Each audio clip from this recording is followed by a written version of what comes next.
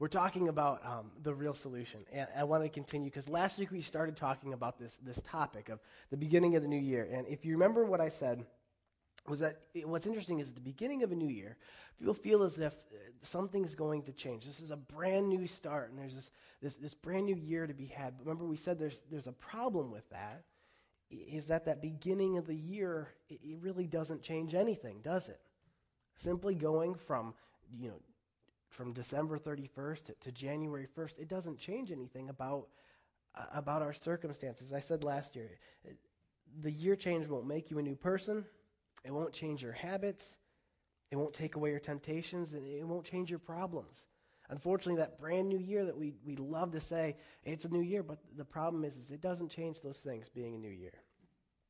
Betting on the new year to change your circumstances is betting on the wrong horse. It's like betting on the weak horse in the back of the pack and expecting it to carry through and win you the race. It just doesn't happen. We talked also about the fact that many people make these New Year's resolutions, and if you remember this very dismal survey, it said that about 78% of people who make New Year's resolutions fail to ever complete them. Kind of sad, right? We talked about, is it possible there's a better plan than these New Year's resolutions and this belief that this new year can start different? Is there a better plan for the situation? This morning, I want to talk to you specifically about one of those top 10 things. Last week, I gave you the top 10 things people want to change. You can go back and click on it online. If you guys didn't know, you can always go back and you can watch messages that you've missed. We actually videocast them on our website. So if you guys want to catch back up, also you guys who are going off to college, if you guys ever want to check out a video of what we're doing, you want to stay current, they're really cool. So you can watch the video, watch the audio. It's usually up by midweek or by the end of the week. That week after. So you can always stay current with what we're doing as long as you're tech savvy. Not too bad. But I want to talk to you about one main thing. It's really kind of two of them that were on there. But it's this. Get out of debt and be more generous. Get out of debt is a specific one.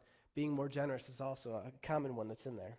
Basically, though, what it boils down to is taking control of your finances. This is one of the main things people always want to do at the beginning of a new year. I am included in that at the beginning of this year. Many people are going to make these resolutions to get out of debt, to change their spending habits, to begin to be generous. But the problem comes back. If it was just that easy, then why haven't we already done it? If it's just as easy as deciding to change, then why hasn't it already happened? If you're looking for your finances to change this year, I want to offer you this, to ditch the resolution and instead subscribe to a real solution, as I talked about last week. Remember our definitions. Kind of track back with me real quick. If you guys were here last week, this is a reference back to it, but if not, it's something new for you. A resolution is trying to work hard and figure out a way to become better. Basically, it's all about you, about determining how I can be better, what I can do better. But a real solution is including God in the situation. It's inviting God to be in the situation and help change it. And basically working with him to make that whole situation better. If you remember right, I shared this verse with you last week. It's Romans 8:4. And I read it to you out of the Message, and it basically says this: "And now what the law code asked for but we could not deliver is accomplished, as we, instead of redoubling our own efforts, simply embrace what the Spirit is doing in us." It's this idea of basically not continuing to just try to do better, but instead letting God have control of the circumstances. And I said I want to apply this verse to how we look at these real solutions. Money can be a tough subject, though, can it? So I want to start with a joke, because it might make you feel better. How about that? There's this kid, okay, and he really wants $100 for a new bike. So he writes God. He writes a letter to God, writes out a note: "I would really love $100 for a new bike. I need it. I need to keep up with my friends." He lists this whole thing about what it is, and I really need $100. So he sends it off. Post office gets it, doesn't know what to do with it. So they figure, I guess in our American culture, the closest person that we could think of would be to send it to the president. So they send it to the president. President gets it, opens it up, and of course he thinks, well, this is very, very cute. It's awesome, this kid. He wants to write God. So what he does is he tells his Secretary of State or whatever like that, send the kid back $5, and that'll be something for him to start with at least. So he gets his letter back. It's from God, a $5 bill inside. So the kid decides, I'm going to write a thank you letter to God. So he writes another letter, addressed it to God, and he says, God, I want to thank you so much for sending me money to help with the bike, but I noticed that you sent it through Washington, D.C., and they took $95 of the 100 that you gave to me. I thought that was pretty funny when I saw it, too, because some of us can attest to that sometimes when we pay taxes. You're thinking, wow, I thought I had this money, and apparently not anymore. But I wanted to share that joke with you just to lighten the mood, because finance can be a heavy topic. But what I want to say is this, is I really wish I didn't have to talk about it, because people really are scared when you start talking about finances.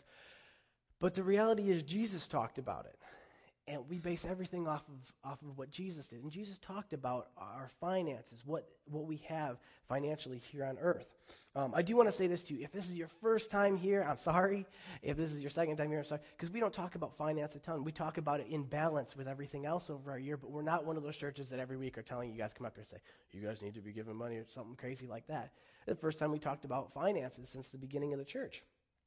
But I do want to say to you that if it's your first time, please don't feel this is what we do every week, because it's not. We balance this in with everything else that we teach.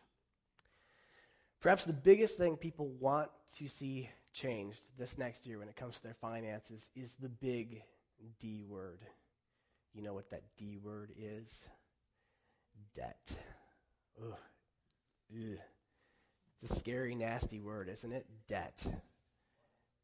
It is a 4-letter word. Thank you. But there's so much of it, and really, this situation, when we start talking about debt, there's this interesting verse in Proverbs, actually, 22:7. You guys can follow, or you can just, I'll read some of these to you. I do want to have you read with me on one of these, but on 22:7, it says, the poor are always ruled over by the rich, so don't borrow and put yourself under their power. I think that's really good. It says basically, man, the rich, man, they always get richer, and they just rule over the people who have to ask them for money. And I don't know about you guys, but sometimes when you're involved with that, it can feel like you're a prisoner. Like someone has you captive, because anything that you want to do constantly in the back of your mind is this debt that you owe. And you feel like you're chained. Like you couldn't just, there used to be freedom because I could have just done whatever I wanted, but now there's a house, and there's a car, and there's credit cards, and there's all these things, and I feel chained down to where I am. I want to say this, if you're in this situation, a benefit to you, I guess, if it makes you feel any better, you're not in it alone. Actually, a broad majority of people have debt. About half of the U.S. population is carrying credit card debt at this time, almost half. People always say the average household is $8,000. That's actually a slightly skewed thing if you actually look into it, because what it is it's offset by people who have tremendous amounts of debt. But about 10%, a little less than 10%, have $8,000 or more on credit card debt. Ouch, right? But I do want to give you this bright note on top of this. And this is what I want you, if you have your Bible, go ahead and turn to Matthew 19. You can flip there. It's a cool story that you can mark, even if you don't get to it as I start to read it, but to keep up with it. And there's a story in Matthew 19 of this rich young man. And I'm only going to read you one little piece of it. But I want you can go back and you can read the story. Basically, this rich guy comes to Jesus and he says, man, what must I do to inherit eternal life? Basically, to get to heaven, right? And he says, well, you got to uphold the law, and you know all these things. And the guy says, well, I've done all those. So Jesus kind of looks at him, and you can tell what Jesus is really doing is he's looking in. He's looking at this guy and saying, what is it about you? And what he says to him is, go sell all of your possessions to the poor, and then come back and follow me. And this kid can't do it because he's very, very rich. And Jesus pinpointed the one thing that this guy had a problem with, which is finance. So he says, go sell your possessions to the poor, give everything to the poor, and all your wealth will be in heaven. Then come follow me. And it says that was the last thing the young man expected to hear, and so crestfallen, he walked away. He was holding on tight to a lot of things, and he couldn't bear to let it go. It says this, though, as Jesus watched him go, he told his disciples, do you have any idea how difficult it is for the rich to enter God's kingdom? Let me tell you, it's easier to gallop a camel through a needle's eye than for the rich to enter God's kingdom. And the disciples were staggered. Then who has any chance at all? And Jesus looked at them hard and said, no chance at all if you think you can pull it off yourself. Every chance in the world if you trust God to do it. This really interesting story about this rich young man. And the word of niceness that I have for you out of this, because it seems like it's a very sad verse, but the word of encouragement is, if you aren't rich, congratulations. Congratulations. If you're someone who doesn't deal with the struggle of having tons and tons of money, well, congratulations. You have one less stumbling block to get you into heaven, because it says it's very hard for those people who have a lot of money to get into heaven, because it's easy for them to trust onto that instead of Jesus. So if you don't, congratulations this morning. Celebrate with me. Yay! I'm in the same spot you are. But here's the deal. The money wasn't the issue with this rich young man. And I think that's what most people go into, is they think, why would Jesus tell him to sell all his possessions? Was there something wrong with him having money? And no, it wasn't wrong with this man having money. There's nothing wrong with having money. But what Jesus saw in this man wasn't the fact that he had a lot of money. It was that was his very center and focus. That was what he was trusting and holding on to for his own salvation. His money was what he was depending on to get him through his life. And I still think in his head, he was figuring that because he was a rich man, someday he could buy his way into heaven. And that's not the case. And that's why Jesus pinpointed that for him. People say money is the root of all that kills, but it's really not true. In 1 Timothy 6:10, and you guys don't have to turn there, I'll read it for you. It says this: "For the love of money is the root of all kinds of evil. And some people, craving money, have wandered from the true faith and pierced themselves with many sorrows." Now listen to that. Some people would read that and say it's talking about money being evil, but listen again how the verse starts. The love of money is the root of all kinds of evil. What does it say? It doesn't say that money is the root of all evil. It says the love of money is the root of all kinds of evil. The love of money is that incessant drive to get more of it. The love of money isn't just the fact of the dollars and cents, but it's of looking like something. It's of accomplishing something. It's of standing out and maybe looking better than someone. That love of your status, of what you can have, of what you can buy, of what you can drive, of what you can live in. That love of money. And it says, man, when people get in love with money, it causes all sorts of problems. It leads them to do things they wouldn't normally do. It causes them to break up. I mean, real quick for you guys, I don't know if you've seen this, but have you ever noticed one of the number one things that drives families apart later on in life is when the parents die and they have to separate up the money? Have you ever seen that? I've seen it in tons of different families. I'm on the fire department. I was talking to a guy, and one of the guys who was the fire chief, I said, "Is that so-and-so?" And they said, "No, that's his brother," because I knew his last name. And he says, "Oh, don't call him his brother's name." I said, "Why is that?" And he says, "They don't get along." And it all started since their father died, and they had to start separating up money. That's where problems come from. And it's funny, isn't it? When money, that love of money comes, it makes you do things you don't even want to do. You wouldn't turn your back on family members, but people start doing it. The problem, though, with just working harder and budgeting and spending smarter is that it fixes a problem, but it doesn't fix a cause. See, a lot of people are in debt. A lot of people have money management problems, and they figure the idea is to try to manage my money better, to be able to work down my debt, and that's great. That's fixing the problem, because the problem is poor money management and that debt. But the problem is just fixing that problem doesn't mean it won't just come back. The whole problem might just come back in a year, in 5 years, and 10 years. Because at the root of that problem is a cause, and it's a lack of contentment. See, to take and just simply re-budget and change how we do things and change our spending habits, that's like cutting the head off a dandelion, which is great. Your yard looks good for a little bit, but how many of you guys take care of a yard? How long does it take for that dandelion to be back? A few days, right? That sucker shoots up again. There it is. You can cut off the head of it in a couple days, it's back up again. See, because we're not dealing with the root. We can cut off that manifestation of debt and bad money habits, but at the root of that problem is a lack of contentment with where we are at. If we invite God into the center of our finances and ask Him to help change our heart, we can get down to that very root of the problem, that lack of contentment. Jesus can help us show us that money will not equal happiness for long. Let me be honest with you, okay? Money can equal happiness for a little while. Have you guys ever ridden a jet ski? I did this last year. I did, and it was expensive. But let me tell you, for a day, I was on cloud nine. I took I was riding a jet ski, and I decided that I figured I could top the sucker out and just bounce across the tops of these waves, right? And it was glorious. It was like Baywatch, right? Just bouncing. Until some weird phantom chop catches. You bounce over the wave, and then hit the bottom of the wave, and then you hit the next wave, and that sucker just goes sideways on you. And my mom can attest, I went this way, and the jet ski went that way. And I shot about 20 feet in the air and tumbled and landed. I got up and lost my $100 pair of Oakleys. And you know what I said? That was awesome! It was the one time I could lose a $100 pair of glasses and still be smiling because I was so, like, it was plastered on my face from riding a jet ski. So people who say, well, you know, money can't buy happiness, well, they haven't ridden a jet ski yet. That's probably the problem. But no. Money, listen to me. Money can buy happiness, but only for a short time. It can't buy it forever. It can buy a momentary happiness. It can buy a high. It can buy a good day. But money can't buy happiness in the long run. That's the problem. It can do it for a short period of time. I want to share with you 2 quick verses, okay? The first is in Luke, and it's Luke 12:15. And it says this.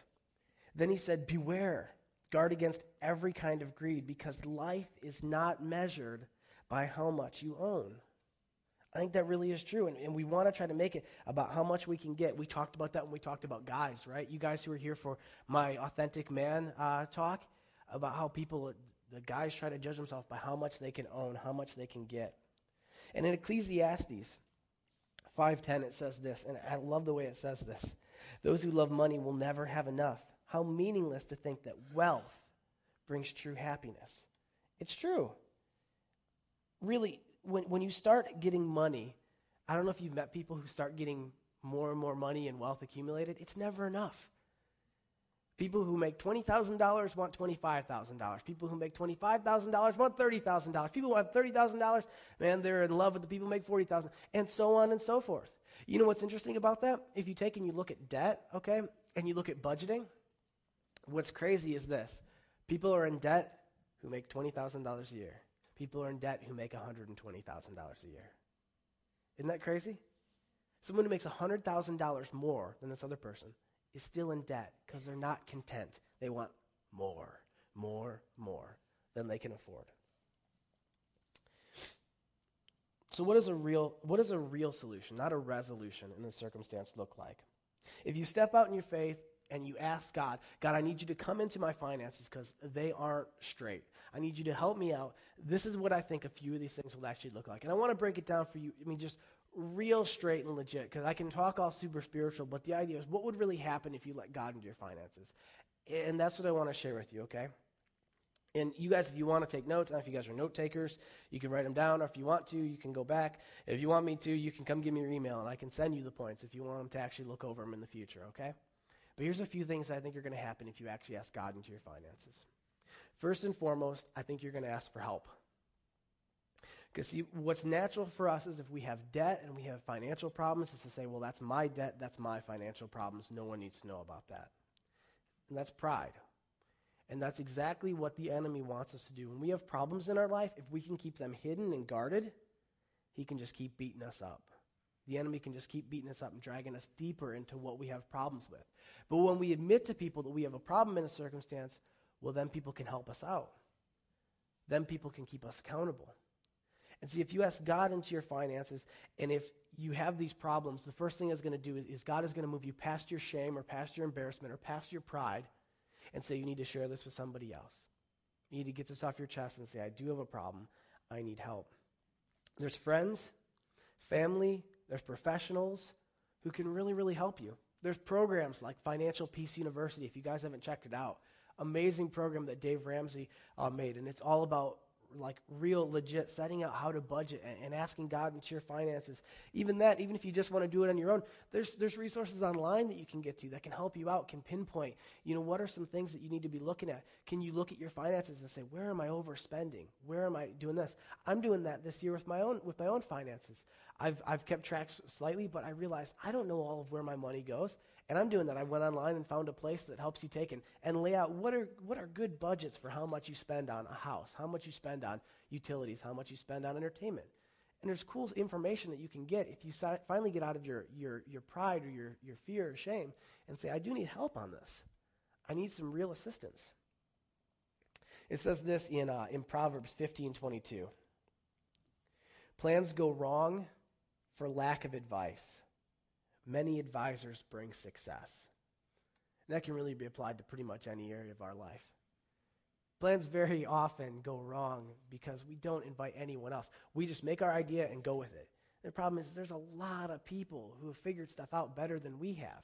If we're not so prideful, they can help us. I forget who said it. Someone can look it up for me, but there's an old quote that says, learn from other people's mistakes because you won't live long enough to make them all yourself. And it's the truth. Sometimes you got to take someone else's word for it. I don't need to make this same mistake and go deeper into it than I need to, because I can learn from someone else's mistake and say, this is obviously not a good idea. Second thing I think will happen is that when you ask God into your finances, I believe he will bring contentment into your finances. He'll bring contentment. What will happen is that you'll start to see things a little different on what you have. Hebrews 13:5. It says this, don't love money. Be satisfied with what you have, for God has said, I will never fail you. I will never abandon you. What happens when you ask God into your finances is not that you're going to miraculously get more, but you're going to start becoming okay with what you have. See, that same problem that I said where people who are $100,000 or they're $20,000, whatever, they're all in debt. It comes from the fact that they want more. And the problem is these people can't differentiate from what they want and what they need. And when you let God into your finances, what I believe starts to happen is God starts to show you really just how amazingly blessed you are. Because it's easy for us to look at someone else and say, I don't have, I don't have, I don't have. But you know what's weird? Is very often as humans, we don't look at people and say, I don't have, I don't have, I don't have. Here's what I mean. It's easy to look at somebody and say, I don't have their car. I don't have their house. I don't have their clothes. But we need to also remember that we can look at people's life and say, I don't have cancer. I don't have sickness. I don't have a split up family. I don't have tremendous amounts of debt right now.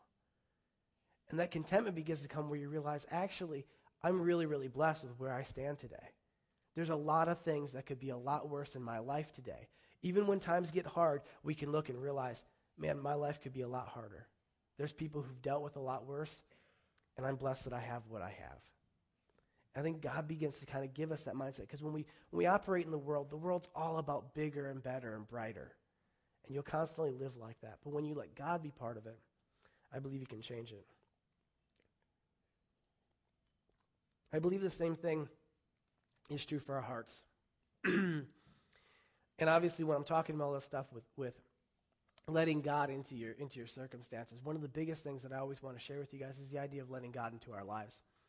And we realize that most of us go through this life always seeking something better, always seeking more excitement, more this. But what happens is sooner or later we realize that comes up short. And I want to always remind you guys the fact that Jesus is that answer. Jesus is that answer to contentment in our life. I've done it. I've tried to live for my own satisfaction, and you know what happens is it still feels empty and hollow. Because it's not where we're meant to live as Christians, as humans. All of us who are put here on earth, we're meant to live connected to God. And you know what? When you get to that point, because maybe today isn't the day, but when you get to that point where you realize I'm not satisfied with who I am, with where I am, it's because you need to turn back to Jesus. And you need to reconnect with him and ask him into your life. And that's what brings that satisfaction, what life is actually supposed to be about. Third thing I think will happen when you let God into your finances is this. You'll begin to bless God with your finances. This one's really cool. Basically, when God gets to be part of your finances will get to be more like God. Very cool idea. And two big things come into this, and basically they're tithing and generosity. And this has to do with our finances once we let God be part of them. Tithing, I don't know if you guys, how Bible literate you are. Either way, it's cool. Tithing is this age-old practice of giving God 10% of your income. That's a pretty big deal. And basically, you're supposed to give it right off the top. When you get your finance, you take 10% right out, and you give it to God. This is pretty hardcore, but this has actually been established all the way since back at the beginning of the Bible. People like to say tithing is obviously something that churches nowadays has come up with to try to get finance. It's not the case, actually. Tithing goes all the way back to way before the law, and it actually stayed around all the way after Jesus. 1 Corinthians 16:2. Paul's talking to the Corinthian church, and he says, on the first day of each week, you should put aside a portion of the money you've earned. Don't wait until I get there for you to try to collect it. He's talking about when he comes to come and bring in and collect this finance, because what he was doing is he's like the dude who set up the churches. He'd collect this money and he'd give it to the poor and these people in other areas. So he said, well, start setting this aside as you go, because when I get there, I want to be able to take this money and go bless people with it. The idea, though, is people think that tithing is about trying to get God rich, and it's not. People think that it's about churches needing finance, and it's not. It's really not. People would think that the reason why you need to tithe is so the church continues, so a pastor could get a paycheck, but that's really not it. I want to tell you, God has all the money in the world.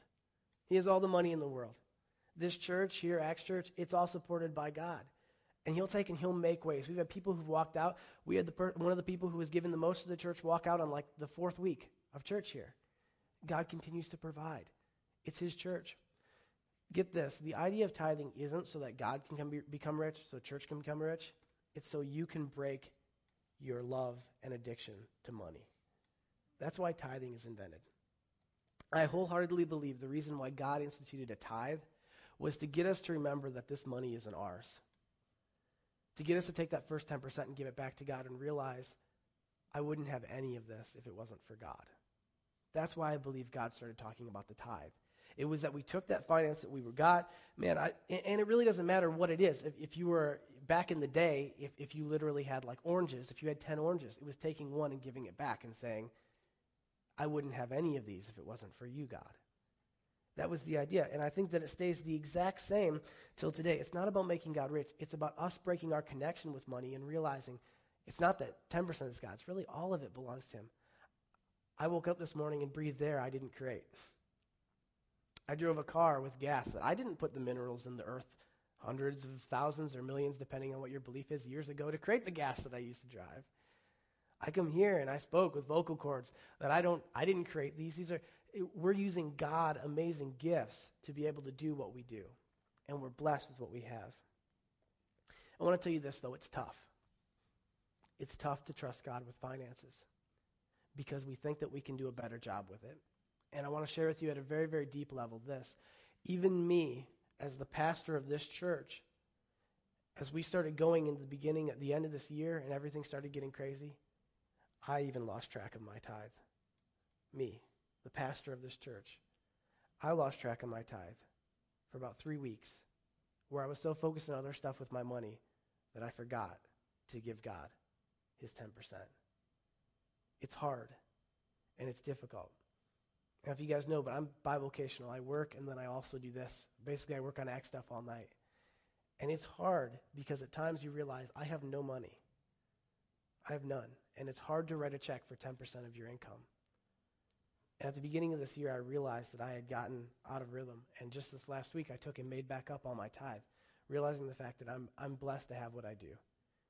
And if I start holding this stuff back, what I'm going to do is I'm going to really cut God out of this. And that's not what I want to do. But I want to offer you this. Don't feel as if you need to jump all into this. People talk about tithing. People say, well, you need to do it right now. And it can be really, really tough. Depending on what your financial situation is, it can be tough. And what I want to issue you is this, and maybe some people wouldn't agree with this, but I believe that you can start small. Start with 1%. And start giving God just a small percentage of your income and saying, God, I want to give something back to you. And let God take care of it and increase it. I don't think you need to jump all in and say, God, I want to give you 10% and be part of the tithe. If that's something that God would tell you to do, that's awesome. But what I mean is you can start with 1%. You can start with just giving $5. I don't know what your finances is. It could be 0.5%. But start with something and say, God, I want to give you part of what I made back because I believe you're blessing it. Help build my faith so that I could someday get to 10%. And I believe God's going to do it. I believe he'll help you out and get to that point. Don't do it out of guilt. Don't do it out of fear. And don't do it out of a thought that you can somehow buy God's blessing, because that's not the point. The point is to remove our connection with money and realize that this money isn't mine, it's God's. If you notice, we don't pass an offering plate here. I don't know if we will in the future. I'm not saying we won't. But right now we decided we're not going to do it. At the back of the room, on these two tables, on the left-hand side, there's a bucket. And there's envelopes there. And if any one of you guys want to give any time, you can feel free to go ahead and drop something in there, and that's fine. I'm not saying we won't pass a bucket in the future. Who knows? I really don't know yet. I don't have all the answers. I'm basically just, guessing here. So just hang out with me for a while, right? But we leave it in the background now because we don't want people to feel pressured. Because especially when you guys first come in, you guys don't need to be bringing time. People come in sometimes as visitors and they're thinking, should I bring money? No, you shouldn't bring money. If you're visiting, you shouldn't be bringing money and giving it to us. You need to get connected and see, is this something that I'm really believing in? Because when you really care about something, you start spending money on it, right? Guys, holler, finances, girls. Yeah, exactly. When you start caring about something, your pocketbook shows it. You give when God leads you to give, okay? If you feel like it's time to start giving something, go ahead. But don't let me pressure you. Don't let other people pressure you. Let God talk to you, okay? And when you feel like I need to start giving some finances, go ahead. And like I said, you don't have to jump all in. The second thing I think will happen with that, though, is that generosity. And see, generosity is past the tithe even. People think that people who give their tithe, that they would be in one place and you're in another place if you're not tithing. No, generosity is about giving beyond that. It's about giving stuff that you don't have to give. It's just about blessing people. And I think as God gets involved with your finances, what you'll realize is you're more blessed than you think you are. And you'll see opportunities where you can bless people. And it could be small things. It could be buying someone a cup of coffee. It could be lending someone $5 and not asking for it back. It could be small little things. But I think God will start bringing in your heart a heart of generosity where you aren't so stingy. And it's not that you need to give all your money away and be broke. That's not the case either. But there's times when we can be a little bit generous with what we have. Maybe instead of buying another dinner for ourselves, we say, I know somebody who could actually use a dinner. Maybe I should give that money to them. And when God starts bringing that generosity in your heart, it'll start changing other people's lives too. Get this. I'm going to talk about a whole message on this in the future because I love it. Generosity does double damage. It's awesome. If I have $5 and I spend $5 on me, that $5 accomplished $5. If I have $5 and I give $5 away, they spend it on $5 and that $5 accomplished $10. $5 of me giving away generosity and $5 of them being able to purchase something. You double the value of that money when you're generous with it, when it's given away as a gift. But generosity is a win-win, and we need to be helping out. There's people who are much worse off than us. And you know what? Last night, which is really kind of crazy, I was praying about this message, and I went to bed. And at about 3:30 in the morning, I woke up, and I heard from God this: feed those who are poor. Strange. I don't get these very often. I don't get things like that very often. Feed those who are poor. And you know what I think? I think it's a reminder for us as a church. And I want to make a promise to you guys, because I heard last night that we're going to do a better job as a church trying to feed those who are poor in our area. We have people who are really, really on hard times in our area. You look at LaSalle, there's people who really, really have struggles. People who have, say, drug problems, and they spend all their money on drugs. And I know that sounds terrible for a church to be funding that, but people who are starving need food. And if we can give them food to be able to help at a time when they don't, our church needs to be there. So I want to promise to you guys that we're going to do a better job. We're going to look into ways to be able to feed those who are hungry in our area. Last but definitely not least, when you start letting God into your finances, it's this: you'll see God provide when you can't. This is the part that everyone wants to hear about, right? And when I said I wouldn't want to talk about finances and this is the reality. I'd be a liar if I left this out too. Just as much as I'd be a liar if I didn't tell you about your finances and how you need to bless God with it, I'd be a liar if I left this part out of it too. I believe that when you start letting God into your finances, He'll provide in ways that we can't, at times that we can't. Amazing things can happen. There's this verse in Malachi, which is the last book of the Old Testament. And in Malachi 3:10, it says this: "Bring all the tithes into the storehouse so there will be enough food in my temple. If you do, says the Lord of the heaven's armies, I will open the windows of heaven for you. I'll pour out a blessing so great you won't have enough room to take it in. Try it. Put me to the test." This is like one of the only times in the Bible we see God asking us to test Him. And He says, if you start letting me in your finances, and you start blessing people, you start giving a tithe, or you start at least trying to give that tithe, He says, I promise you what I'll start doing is I'll start blessing you. What it means is this. I believe that God can do more with 90% in my finances than he could if I had 100%. Miraculously, God can make that 90% go farther than if I kept 100% for myself. Because by that word, which I know is true, he says that I'll open up blessings. I don't know what it's going to be. If it's how he saves me money, if it's how he blocks stuff out. Sometimes I wonder, we think like, well, I haven't seen anything, but like sometimes bad things haven't happened, right? I haven't been devastatingly sick, or my car hasn't broke down. And those would be ways that maybe God is helping me out and saving me money that really I would have already spent it all anyway. If we start trusting God with our finances, I believe he can do more. He really can. But not only that, but sometimes he can provide at times when we can't. And I've heard this time and time again. Talk to people who are believers, and you'll hear amazing stories about times in which there was nothing. And God provided at that last minute. God stepped in, and he took and he sent a check, or he made someone lend some extra money. Awesome stuff like that will happen in your life. When you start letting God be part of your finances, at times when you say, I can't, that's when God has power, and he steps in and says, I can. It's biblical. It talks about when we're weak, he's strong. I believe that if we let God into our finances, we begin trusting him to help us shape our mindset in a way that's God-honoring, that someday when we can't with our finances, he can, and he will. Just to wrap this up, at the beginning of this year, if you're saying you want to do something different with your finances, I petition you to drop the resolution and instead take a real solution. To not just try to do harder, work better, budget better, spend smarter, but also to say, God, I want you involved with my finances this year. I want you to change my mindset. I want you to help me spend it wisely.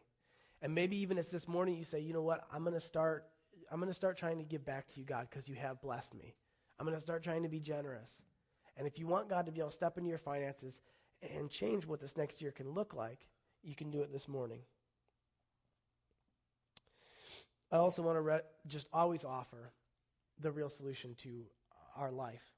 And if this morning you're far away from God and you realize I have no relationship with Jesus, and you say, I need that real solution for my life, I want to always offer that to you on Sunday mornings. Anyone who says, I'm far away from God, I need to be close, you can always come talk to me after service because I'd love to pray with you and invite Jesus to be part of your life. I don't think you'd mind it at all, James, if I shared real quick. Just last week, James came up here after service and asked Jesus into his life and gave his life to Jesus. Absolutely. Worth celebrating completely. Because when we get to a place where we realize, I need Jesus in my life, man, awesome things can start happening. And I know that's going to happen for James in these next coming weeks, months, years, whatever, in his family. God's going to start doing crazy stuff because when you let God be part of your life, amazing things start happening. I want to close today by not taking an offering. Because many places who talk about finance would immediately say, let's take an offering. That's not the point. You know what? If you don't normally give, I don't want you to give this Sunday. Because I don't want you to give out of my petition. I don't want you to give out of feeling like I'm condemning you, because that's not what I'm saying, okay? If you don't normally give this morning, please don't. Please don't give. Come back next week, and if God's telling you that he wants you to give financially, that's awesome. But don't do it because I said it. Don't do it because someone next to you does it. Do it because God wants you to. And that's when God will start blessing you, okay? I want to do this. I want to pray to finish. And what I want to do is I want us all to close our eyes, okay? And what I just want to do is as I start to pray here, what I want you guys to do is if this morning, because I know finances can be kind of an embarrassing thing, and you'll have to work on this in this next year. If you say this morning, I want God to be invited into my finances, okay? Everyone's eyes closed, looking down. I want you just to lift up your hand and look at me. Look at me in the eyes, okay? Awesome. Lots of hands, okay? You can go ahead and put them down. What I want to do this morning is I want to pray, and if you raise your hand this morning, God's going to come in and he's going to start changing stuff. And when you welcome God, he always steps in. He says that when we seek him, he seeks us. When we step forward, he steps forward. So when we raise our hand and we do those things in obedience and say, God, I want you to, he will, okay? Let's pray together. Jesus, I thank you so much for this morning. And God, these people who have said this morning, I need you to step in on my finances. I want you to be part of my finances this next year. God, I know right now that you're stepping into it. God, that you're going to step into spiritually, into their own lives, into their checkbooks, into how they're going to manage this money. I pray to you, God, that you're going to help them. And you're going to help them in a way that they can manage it better, so they can bless their family better, Lord, and so they can start to bless this earth, so they can start to bless you, God, with their finances. I pray to you, Lord Jesus, that you would just help them to be able to get debt under control, to get spending under control. I pray to you, Jesus Christ, that as they give to you, you would continue to bless them, God. Lord, as they begin to give, if they give finances, if they start to tithe, or even just a partial tithe, Lord, that you'll begin to bless them and show them that when they trust you with their finances, you are worthy of their trust, that you bless them back. So, Jesus Christ, I thank you so much for this morning. I pray that you bless each and every one of us, and God, just continue to keep us safe, Lord God, but bring us back next week. Keep us dangerous this week, too, God. Let us change this world that we're in. In your name I pray, Jesus. Amen.